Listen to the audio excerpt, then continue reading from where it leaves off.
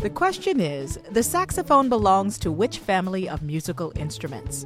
The answer is woodwinds. While many saxophones are made of brass, the instrument is actually part of the woodwind family.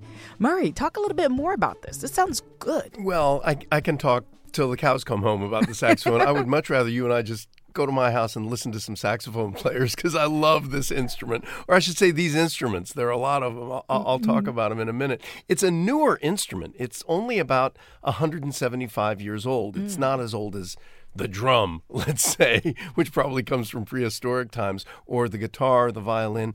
It's about as old as, say, the modern piano, which hasn't been with us forever. Some of our most common instruments are relatively new, like the saxophone, like the modern piano, like the vibraphone, but they've all been melded together with some of the older instruments. This one was invented by Adolph Sax, hence the saxophone. Sure. And you can kind of tell it was invented during the Industrial Revolution because it's a very mechanical instrument. It's made of brass, as you said, and it's got all these sort of complicated valves. When you think of the saxophone, what kind of music do you think of? Sade, jazz, right? A little bit of that. You think of rhythm and blues, you think of rock and roll, you think of jazz, but it's important to remember that none of those things were around when Adolph Sax invented his instrument. So it really started out in classical music. And even today, it's used in classical music, and there are some wonderful players. Most prominent among them, I'd say, is Branford Marsalis, whom you think of as a jazz musician, but who's also played with the Grateful Dead. He plays in all kinds of genres, but he's a wonderful classical saxophonist, and he tours with orchestras all over the country. I saw him play recently. With an orchestra? Yes. And it was beautiful, right? It surely was. He's got a beautiful tone on the instrument.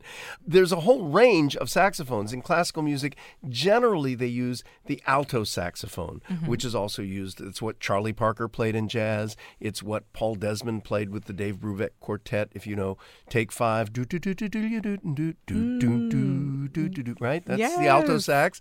The tenor saxophone, which you know from Clarence Clemens with the E Street Band playing with the boss, Bruce Springsteen. King Curtis playing with the Coasters in rhythm and blues. But there are even higher pitched saxophones. There's a soprano sax that John Coltrane played in addition to tenor. There's a sopranino saxophone that's even higher than that. There's a baritone sax that's lower, obviously. Jerry Mulligan was the famous virtuoso on the baritone. And then there's even a bass saxophone and a contrabass saxophone. And just about 20 years ago, a guy named Benedict Eppelsheim invented something called a subcontrabass two-bax. And you, Tamika, you really need to see this and hear it to believe it.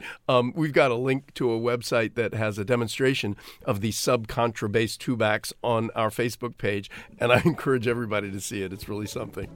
Well, thank you so much for that tune, Murray. I see what you did there. You like it? I loved it. Thanks. All right. That's it for now. I'm Tamika Smith. And I'm Murray Horwitz. We're Ask QOTD on Twitter and Facebook. Come back tomorrow and ask your smart speaker, what's the question of the day? Learn something new every day.